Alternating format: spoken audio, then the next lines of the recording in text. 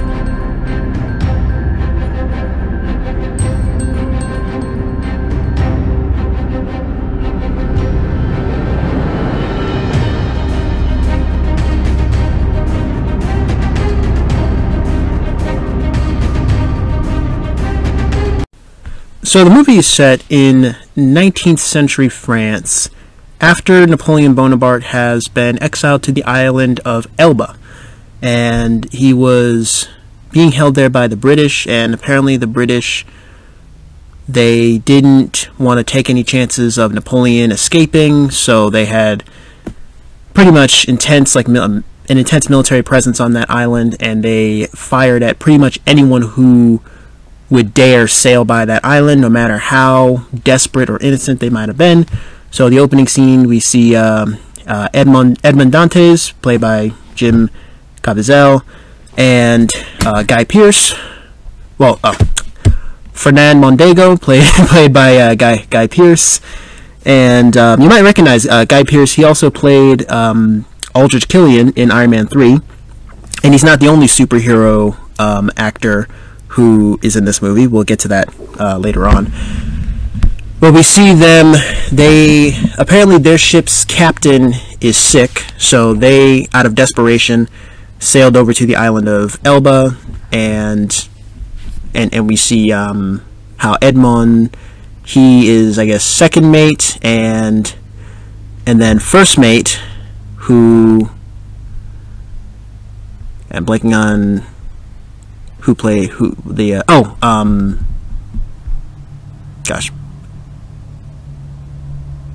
then his first mate, Danglars. I was blanking on the name for a minute.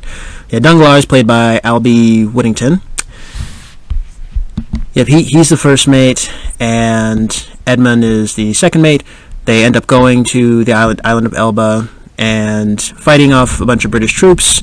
Napoleon shows up and says how he will help them heal their doctor. Napoleon, who is, again, technically a prisoner there, and technically imprisoned there by the British. And unfortunately, the captain dies, but Napoleon gives Edmund an important letter to deliver to somebody on Marseille, which is where they're from. And Edmund takes this task, but then he is right, and then he's also has a girlfriend back home, Mercedes, played by Dagmara Dominsk. probably mispronouncing that. So we see how, and after the death of their captain, Edmund has been promoted to captain. So he has his captain's papers. He's officially the captain of their ship, and he, is ready to settle down with Mercedes. Although he says, I can't afford a ring. She says, I don't need a ring. She literally tears off a piece of the blanket, ties it around her finger, says this will be my ring. I will never take it off. And so yeah, the two of them. So yeah, think things are going great for Edmund, but of course, his quote unquote best friend Fernand is jealous of him and really just and sort of turns him in to the High Magistrate Villefort, played by James Frain, who then ends up having Dantes locked up. He ends up going to the Chateau d'If, the prison, the Chateau d'If prison, to which Edmond Dantes tells the marshal working there how he's like, I know you must hear this a lot, but I am innocent. I am truly innocent. So, yeah. But, for those of us who watching the movie, we actually know that Edmond Dantes is innocent. And he spends, and during his time there, he encounters a priest who is played by Christopher Adamson. And the priest teaches him how to read and write. Yep. The preacher teaches him how to read and write, and teaches him how to teaches him mathematics, economics, and mathematics, economics, the way of the sword. Oh no, scratch that. The priest is played by Richard Harris. Yeah, the late Richard Harris, who actually passed away the same year that this movie came out. The movie came out, I think, January 25th. Well, I think it came out January of 2002. He died October 25th, 2002, just months after the movie's release. He was also in Gladiator, Harry Potter's 1 and 2, The Unforgiven, A Man Called Horse. So yeah, the late Richard Harris plays the priest. Abi Faria. Priest teaches Edmund how to read and write, because again, Edmund is illiterate at this point. How to read and write. Teaches him mathematics, economics, the way of the sword, and they come up with a plan for digging their way out of the prison. And essentially what happens is they're in their prison cells, their slot at the bottom opens twice a day, once for their meal and then once for their toilet bucket. So the plan is they hide the dirt in the toilet bucket, and they between those times they have the entire day to work freely and to go back and forth between each other's prison cells, and over time, yep, and over time, over years really, they dig their way out. And there's even a couple fun scenes where the priest teaches Edmund Newton's laws of motion. I'm like, all right, yes, we're learning STEM, we're learning mathematics. Edmund kind of loses his faith a bit. He starts to question the existence of God, and it's not entirely confirmed, I don't think, whether or not Edmund is religious or not. There's an inscription on the wall in his cell that was written by whoever was there before him called God. It says, "God will give me justice," and Edmund pretty much traces this same inscription again and again, "God will give me justice, God will give me justice." So, and over time he becomes close with the priest, and the priest tells him about how the reason why he's in prison was because he fought alongside Napoleon. He was general or something, and then so he had a position in Napoleon's armies, but then he had a task of burning down a church with everyone still in it, and to his shame, he actually went ahead and did it, but then he deserted and spent his entire life repenting. He became secretary to like some nobleman, who then threw him in prison because he claimed not to have knowledge of Sada. There's like a giant bunch of gold buried in Sada, or like near Monte Cristo. But he lied, and he was thrown in jail. So that's how the priest ended up in prison. Eventually, now in total, Edmund was in prison for 13 years. And so at the 13-year point, as they're digging their tunnel, they see plant roots, which means they're only a couple months out. But then as they're digging, their tunnel starts to collapse in on itself. Edmund's able to pull the priest out, and then the priest uses his dying breaths to share with Edmund the map to all the gold buried in Sada near Monte Cristo. So then Edmund actually, well, after the guards have come with the body bag essentially for the priest's corpse, Edmund has a very clever plan of taking the priest's body through the tunnel, leaving the priest's body in his cell, and then he himself going inside of the body bag. So the marshal and everybody, they take Edmond Dantes's body alive in the body bag. They carry him up to this cliff. They don't know that it's him, and then just as they're about to throw him off, Dantes grabs the keys and pulls the marshal to the water with him. And so Dantes escapes. He kills the marshal. He swims over to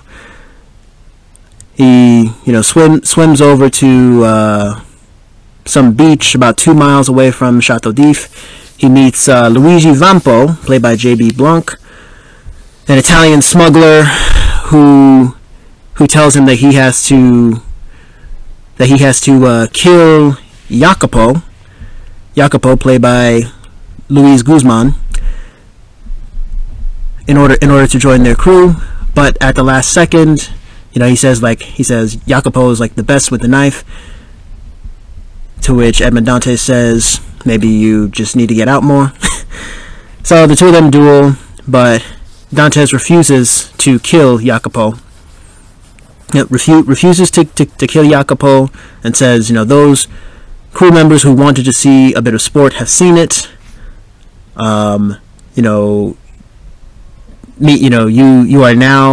now have one extra member of the group. You now have one extra member of the group, and it's now we can all travel together. To which Jacopo is now in Dantes's debt. Now Jacopo says, I will follow you, I will protect you for the rest of your life. I will always be by your side. And they give Dantes the name of Zatara, which apparently means driftwood.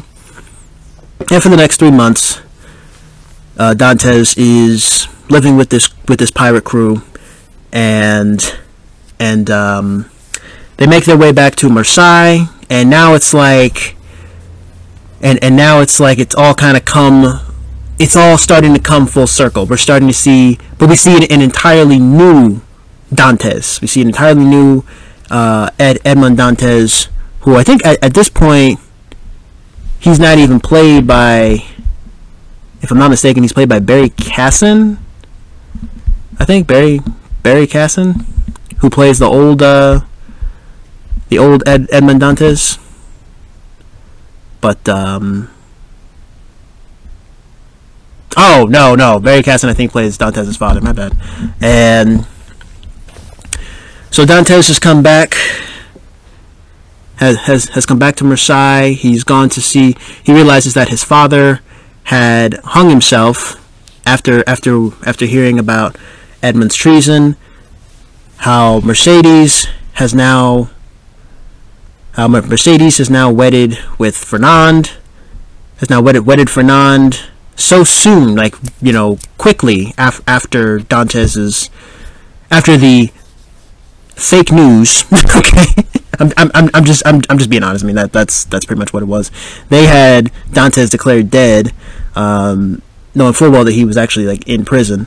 So Mercedes, she settles down with Fernand, and Edmund, he visits his old employer and even leaves him with some money. And his last words are, "Edmund Dantes is dead." Which I think is a nod to how we see, like, I guess, 3 different Edmunds throughout the film. We see Edmund Dantes during, like, maybe the first act, like, pre-prison Edmund Dantes. We see Edmund Dantes while he's in prison. And then we're going to see Edmund Dantes, a.k.a. Zatara, as the Count of Monte Cristo. So, he's saying Edmund Dantes is dead. Him saying the old me is dead. You know, everybody, you know, nobody knows that he's actually Edmund Dantes. He claims to be a friend of Dantes, but so he tells Jacopo to go buy a ship, and they got a little, you know, skiff, something that the two of them can maintain. They sail over to Sada and pick up all this gold, and as they're on the beach, Jacopo tells him how all your problems are gone. You know, whatever your problems were, they are gone. You know, what would we use this money for? And Dantes says revenge. You know, and Dantes says revenge. To which Jacopo says how, like, we can literally just go to Paris and kill, you know, Villefort, Fernand. You know, and, you know, whoever wronged you, you know, we can go and just kill them. Bang, bang, bang, bang. To which Dantes replies, death is too good for them. So, yeah. To which Dantes replies, like, death is too good for them. We have to, you know, I have to, like, actually ruin their lives, you know, Danglars included. So of course, they take this money, and with the money that they have, and there's still a ton of money left that they weren't able to take with them all at once, they go to Paris, and they purchase a giant mansion from one of, like, the nobles. Like, Jacopo literally just shows up and says, like, "Hi, I'm ready. I'm prepared to purchase your house." And then they just walks over to the horse carriage, opens the back, and then that man was like, "All right." So he was like, "Hey, say less. Here's the keys. Like sign your name here. Here's the keys. Have fun." And then, so now Dantes, with this inheritance, he has used it to pretty much become the Count of Monte Cristo, to pose as the Count of Monte Cristo. He sends invitations out to, like, all of France, and then shows up to the party on a hot air balloon.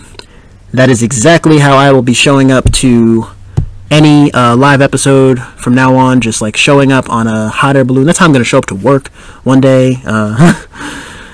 Just show up on a hot air balloon. That's kind of just his way of saying, like, you know, come at me, bro. And yeah, just at this point, just, like, living vicariously through Dantes. I mean, he becomes the Count of Monte Cristo. He realizes that apparently Fernand and Mercedes have a son, who then Dantes realizes has gone to Rome. Son played by Henry Cavill, who you'll remember as the now former actor of Superman.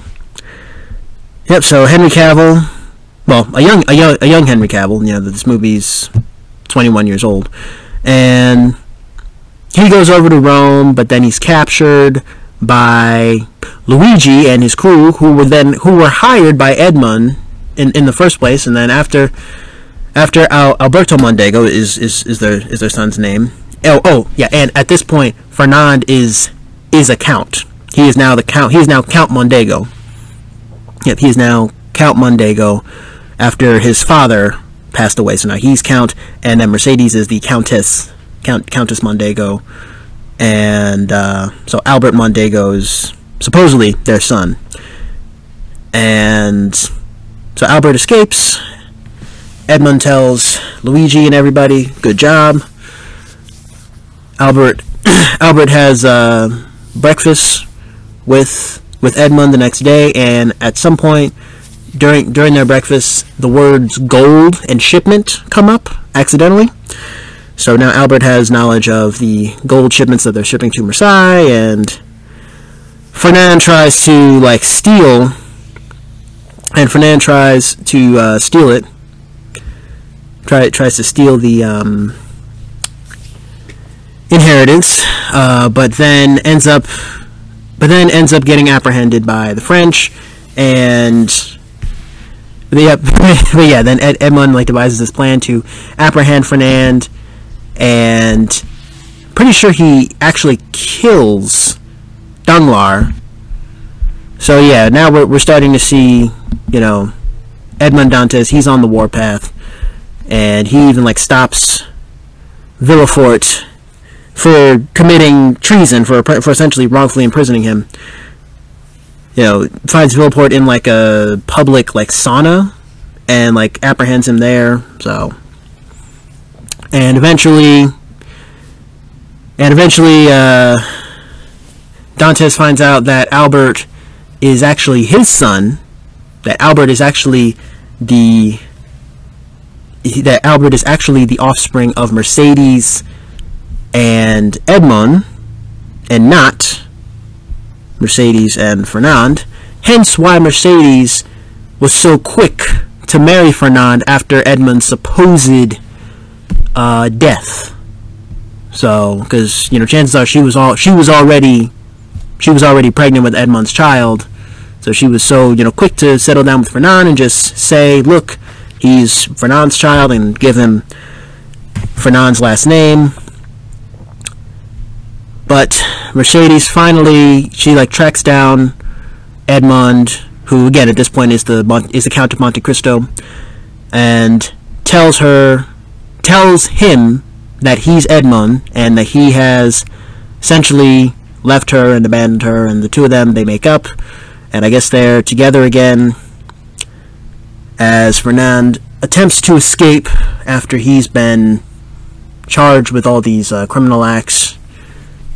He attempts to escape, but then finds that whatever chests of gold he might have stolen, whatever chests of gold he might have stolen, they're not there anymore.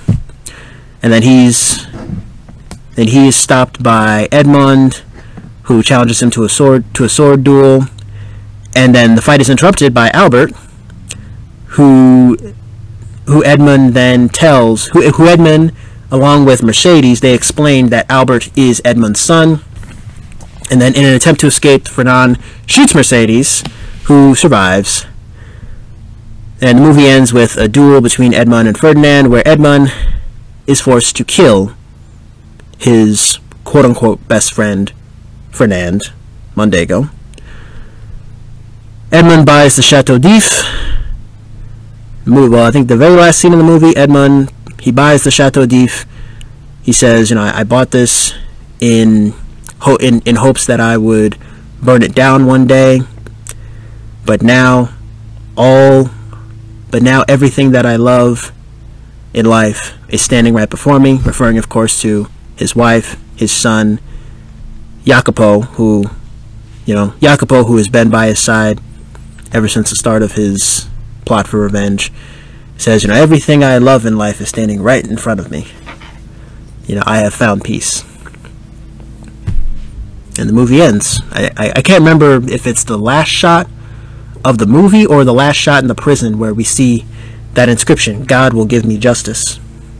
So in a way, God has given him justice. And, well, I've mentioned this before on this podcast. I understand that this movie is not really a religious movie. I've mentioned in the past that I myself am a Christian, and I raised Christian, still am a Christian to this day. Says in the Bible, says in the Bible that vengeance belongs to the Lord, so that we should not seek vengeance ourselves. So even after all that, Edmund has found peace, and he sought out justice.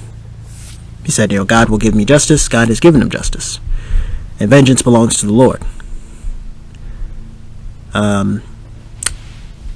Religious significance aside, this movie, regardless of what you believe in, for those of you listening, this movie is a tale not only of revenge, but of making the best out of your situation. You see, Edmund could have given up in prison, going to prison for a crime that he did not commit. He could have given up. He could have said, I'm going to die in here. What's the point of me trying to escape? And at one point he did tell the priest, either you teach me the way of the sword or you dig alone. And the priest's last words to Edmund were, do not commit the crime for which you now serve the sentence. And that really resonated with me, and anyway, because a lot of times in life things happen. You may not want them to happen, but they do. And the answer is never killing or taking a life, because Edmund he was serving for murder, which he was innocent, treason and murder. The priest said, do not commit the crime for which you now serve the sentence, and that vengeance belongs to the Lord. As Edmund did his best to make the best of his situation. Again, he could have just given up. Could have accepted defeat, but no, he was determined to leave that prison.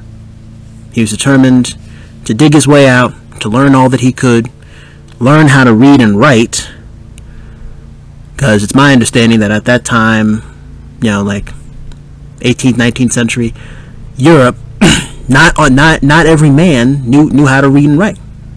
Like, literacy wasn't really commonplace at that time, not like it is today. But he learned all that he could: mathematics, economics, science, literacy, physics, different languages, and yeah, he worked his way out. He could have just stayed there. He could have just given up, and nobody would have judged him for doing so. He could have given up. He could have accepted defeat. And again, nobody would have judged him for doing so, because it's almost like a question of what would you do if you were in prison, if you were wrongfully convicted, if you were wrongfully convicted and in prison. Would you just sit there and serve your sentence for a crime that you didn't commit? Or would you do everything in your power to get up out of there? And it doesn't even have to be like, prison. It's like, a lot of times, and I know I'm about to quote, Rocky Balboa, but, there's that scene where he's talking with his son in the movie Rocky Balboa, where he says, life ain't always sunshine, lollipops, and rainbows. And nobody's going to hit you as hard as life itself. Nobody. No opponent is going to hit you as hard as life. But it's not about how hard you can hit. It's about how hard you can get hit and keep moving forward. How much you can take and keep moving forward, because that's how winning is done. For Edmund to be thrown in prison for a crime he didn't commit, and for 13 years dig his way out, learn all that he could, and come out of that prison a new man. I kind of see the parallels between the Count of Monte movies, like the Count of Monte Cristo. I can see the parallels with maybe Gladiator and Iron Man, because in Gladiator you have Maximus. He went from being a general to then being a slave to then being a gladiator. We see three different versions of the same character. Edmund, he went from being first mate, who was promoted to captain, to then being a prisoner, to then being a count. Iron Man, he went from a peace-hating, and I've talked about this on my very first episode. Check it out, my review of Iron Man. In Plato's allegory of the cave, he was a peace-hating, war-mongering arms dealer who was humbled, who was brought to his knees by life, essentially. Life brought him to his knees. He was forced to look at his legacy. He was forced to view his legacy and what he and how he created weapons of mass destruction, and then came out of that cave a new man. Same story with Edmond Dantes. Even you could argue with Malcolm X. In high school I read the autobiography of Malcolm X. I watched Spike Lee's movie Malcolm X, and we see three Malcolms. There was the Malcolm, the hustler. There was Malcolm, the hustler, the pimp, the criminal. And then there's Malcolm when he was in prison, and he converted to Islam and changed and turned his life around during his 10 years in prison. The entirety of his 20s. He got locked up at 20 years old, younger than me. And then at 30, when he left, then after being released from prison at 30, he came out a new man and went on to become one of the leading voices in the American Civil Rights Movement.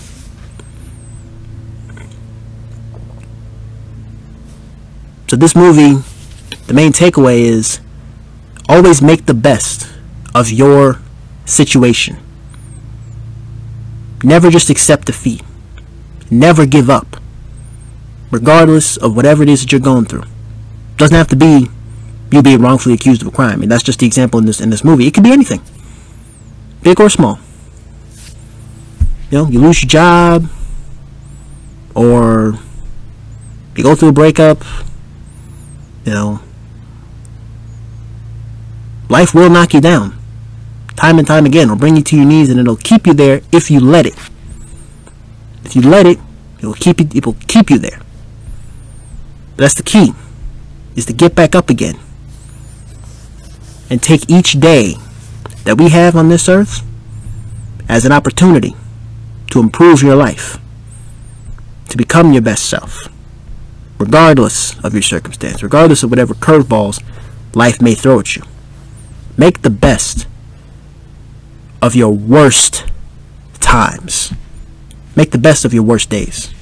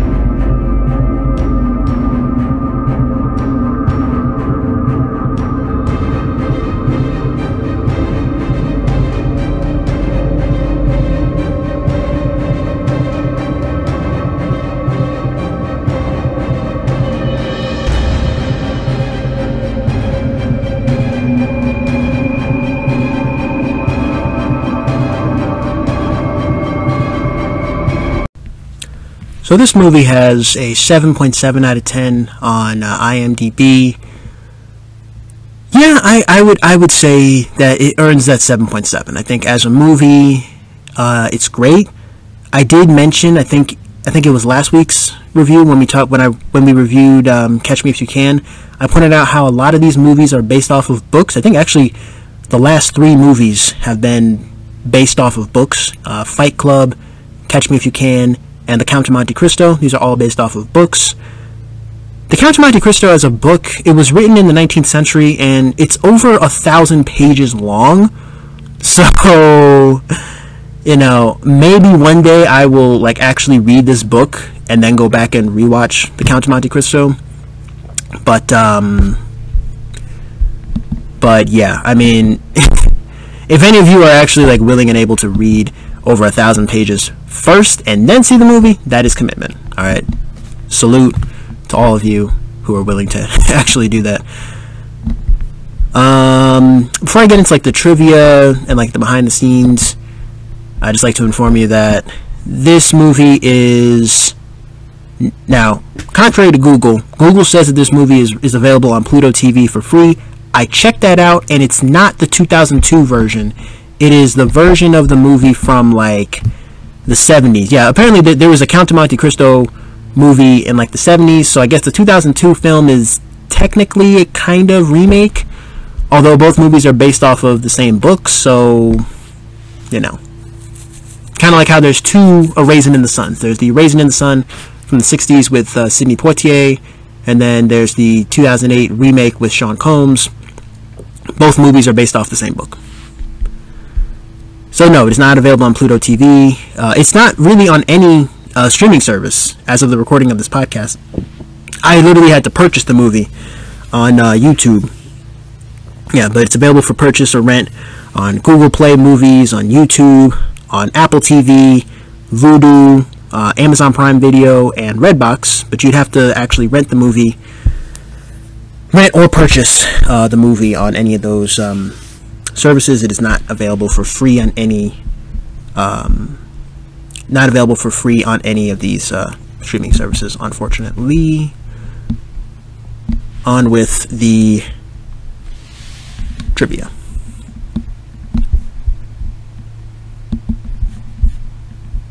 As my computer. So before the trivia, I'd like to just kind of run through the top cast on IMDb. The top cast, as previously mentioned, Jim Caviezel played Edmund. Fernand is played by Guy Pearce. Guy Pearce, who also played Aldrich Killian in Iron Man 3. Maurice is played by Christopher Adamson. Luigi Vampo, played by J.B. Blanc. The mansion owner, played by Guy Carlton. Old Man Dantes, played by Barry Casson. Albert Mondego, played by Henry Cavill, known for The Witcher and for movies like Man of Steel and Batman v Superman, Justice League. Casino Prostitute, played by Brianna Corrigan. Viscount, played by Brendan Costello.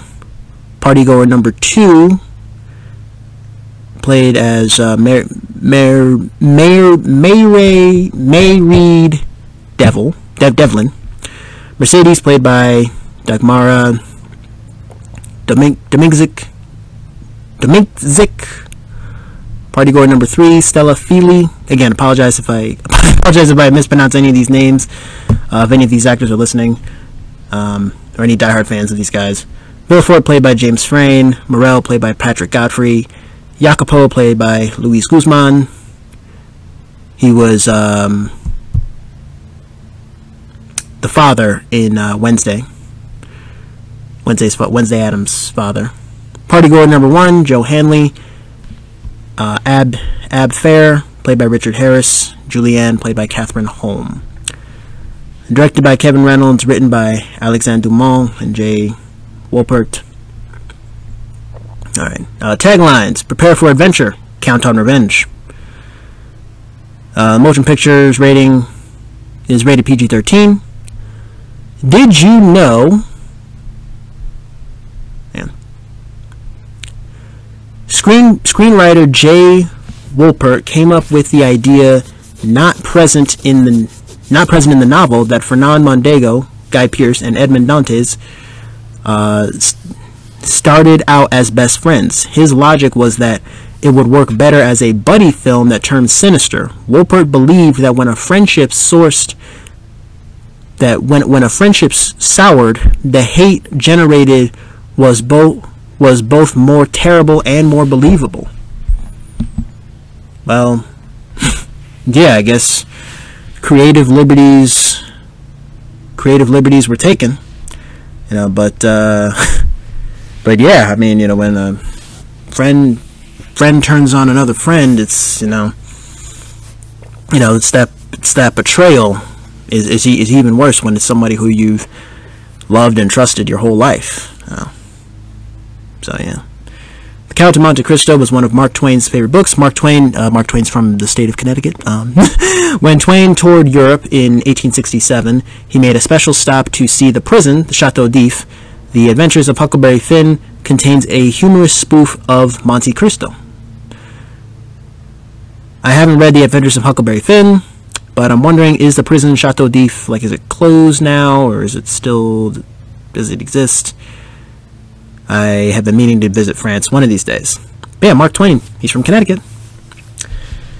The encounter with Napoleon on Elba is a sequence created specifically for the film. Since the book begins with the Pharaon's return to Marseille and Edmond recounting what happened, the filmmakers felt that actually showing the events was more cinematically interesting than Edmond just talking about them.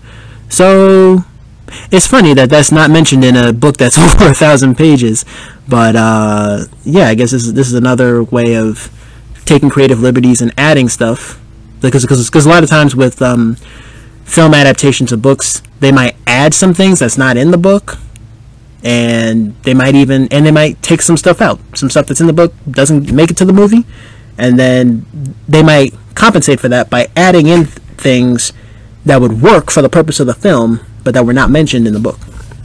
So it's a trade-off. The movie was filmed in Malta and Ireland. I'm getting my tickets for, Malta, Ireland, I am coming your way. To my listeners in those parts of the world, Malta, Ireland, I'm coming your way. I'm buying my tickets right now. Soon as we finish this episode, I'm buying my tickets for Malta and Ireland. I know Ireland, that's where they filmed The Last Jedi. Okay. Moving on. Powers Court House in County Wicklow stood in for the Parisian estate Dantes buys. Powers Court House in County Wicklow.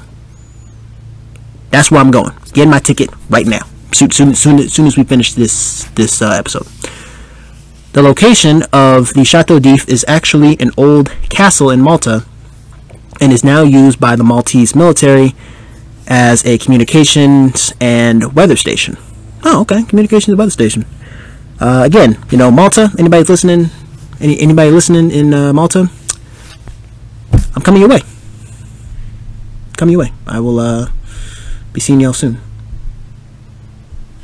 All right, back. Some of the goofs. Continuity. Edmund's eye color fluctuates between brown and blue throughout the movie. When Edmund and Albert are discussing visiting Paris at the breakfast table, Edmund signs the papers and Jacopo removes them all. In the next camera shot, a stack of papers is on the table. Wow. So yeah, I mean, eye color fluctuation, and yeah, I mean, it happens in movies. Some actors will forget the blocking, and then yeah, continuity is broken. But that's only something that eagle-eyed viewers will actually pay attention to. At the end of the knife fight with Dantes and Jacopo on the ground, Dantes' knife changes between shots. Wow. Well, I guess you also have to probably figure maybe they don't do these scenes in one take. Maybe they don't film one scene and maybe they don't finish an entire scene in one day. Props department. So last one I'll read. When Edmund and Abby are crawling through the tunnel, Abby's breath blows out his candle, and he is talking to Edmund.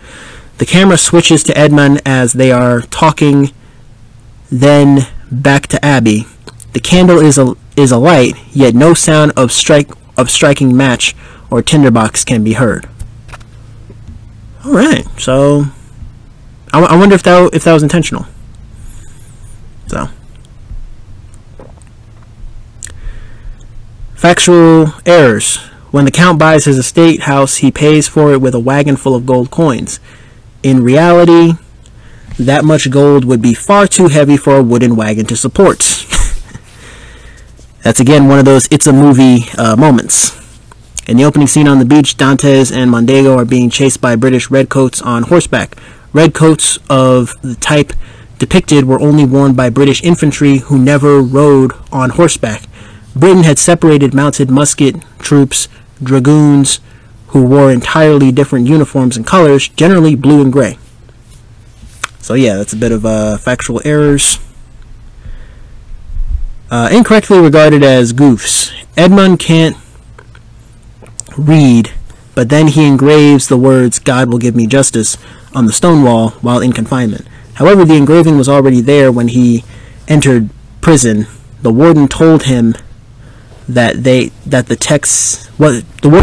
the text said, and he simply traced over it later. So that's not a goof. Revealing mistakes. When Albert is brandishing his sword against the Count, the sword's safety tip is visible. Okay, well, you have to understand, Henry Cavill, he was like what, 19 at the time? Like probably 18 at the time. So again, another error. When Edmond Dantes goes to see Villefort for the first time, the clock on the tower is painted on. Wow. Probably made like zero effort to hide that. But yeah, these are all stuff that like eagle-eyed viewers would notice.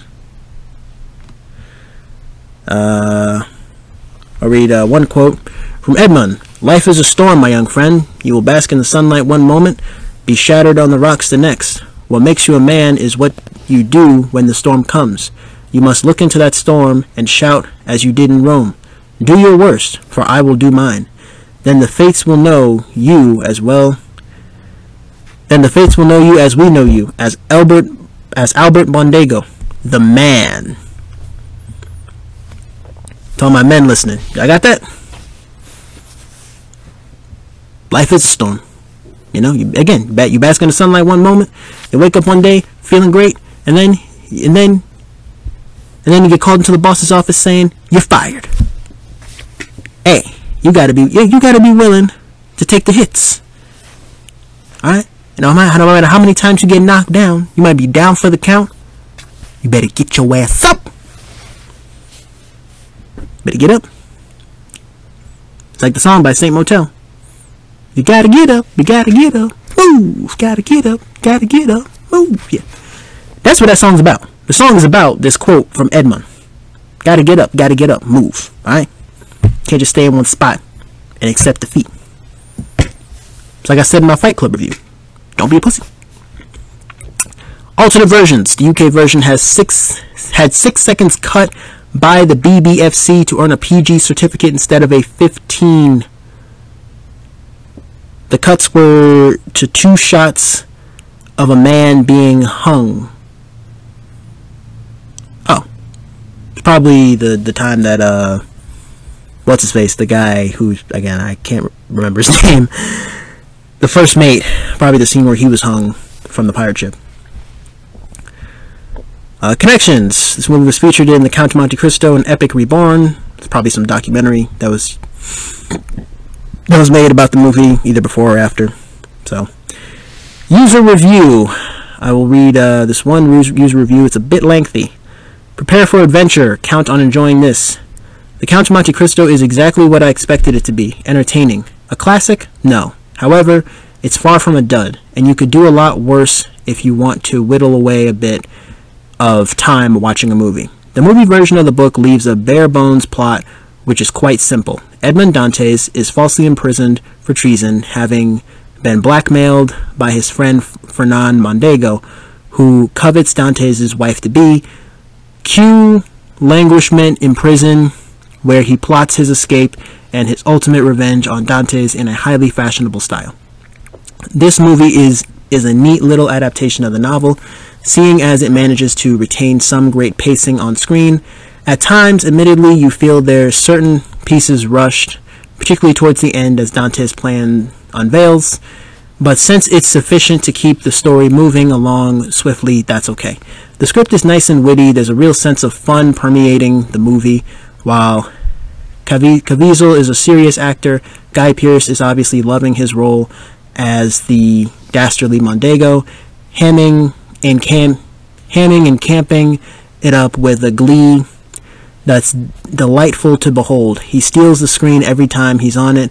Other members of the cast similarly light up the movie, particularly Luis Guzman as Dante's sidekick Jacopo, and a wonderful turn by Richard Harris as the high camp prison warden Abby Faria. I found him hilariously nasty. Richard Harris, he played the prison warden? Okay. The direction of the movie is nice and smooth. There's no need for a fancy trickery here on the part of Kevin Reynolds. Indeed, the smooth, almost gentle nature of it all, including well-placed sword fights, is a nice chance for some of the more overly excessive, energetic work of today's movies. Is the movie perfect? No. It's not smart enough or quite well made enough for that. But it is a hell of a lot of fun and most certainly enjoyable, and that's often all you want. With its great sense of fun and some lovely performances throughout, it's a worthwhile diversion for a while. I'll give it a 7.8. Yeah, I would agree. I pretty much agree with this user review. This user review has been made by Aiden McGinnis on April 22nd, 2002. So yeah, I think that this is a fun movie. It's a quick watch. I mean, it's 2 hours and 11 minutes, but it's a really fast-paced movie. The pacing does kind of slow down a bit in the prison scenes slightly. But really, I have no complaints. It's just an overall fun movie. It's just an overall, just being able to live vicariously through Edmond Dantes and just having the biggest come up of his life, and it's just a thrill ride. The movie, it's a thrill ride, and I'll just leave it at that. Movie had an estimated $35 million budget. Its gross income in the U.S. and Canada. Made over $54 million, domestically, in the U.S. and Canada. Opening weekend, it made over $11 million, 11.3 million at the box office domestically. Worldwide, it made $75 million. Runtime, 2 hours, 11 minutes, so not too long. It's in color, aspect ratio, 1.85 to 1. Lastly, I will check the Rotten Tomatoes score. Rotten Tomatoes gave it a 73%. Audience score 88%. I probably lean more towards the 73% because again, it's not a perfect movie. There's no such thing as a perfect movie. It doesn't exist. It's a really, really fun movie that we can all learn from. It's a really fun movie that we can all learn from. And yes, there's a lot of things that are added to the movie for the purpose of the movie. If Alexandre Dumas were here today, I think that he would be satisfied with what we've done with his movie. The critics' consensus is, though it may not reach for any new artistic heights, The Count of Monte Cristo is an old-fashioned yet enjoyable swashbuckler. I completely agree. I completely agree. That is all I've got for this review of The Count of Monte Cristo. Let me know in the comments down below what you guys thought of this movie. Just hit me up on, hit me up on Instagram, Facebook, or TikTok. Let me know what you guys thought about this. Let me know what you guys thought about this movie, and I might even read some of your replies in a future episode. So, but yeah, tune in next week when we review the movie Elf, yes, the Christmas movie from 2003, Christmas classic. We'll be reviewing that next week, so stay tuned for that. Be sure to follow Cobb's Corner on all social media. We are on Facebook. We're on Twitter. Oh, no, we're not on Twitter. We're on Facebook. We're on Instagram. We are on TikTok. Subscribe to our YouTube channel. And if you liked what you heard today, be sure to give us a 5-star review on all listening platforms, wherever you're listening from. And hope you guys enjoyed your stay here at Cobb's Corner. I'll talk to all of you in the next episode. Peace.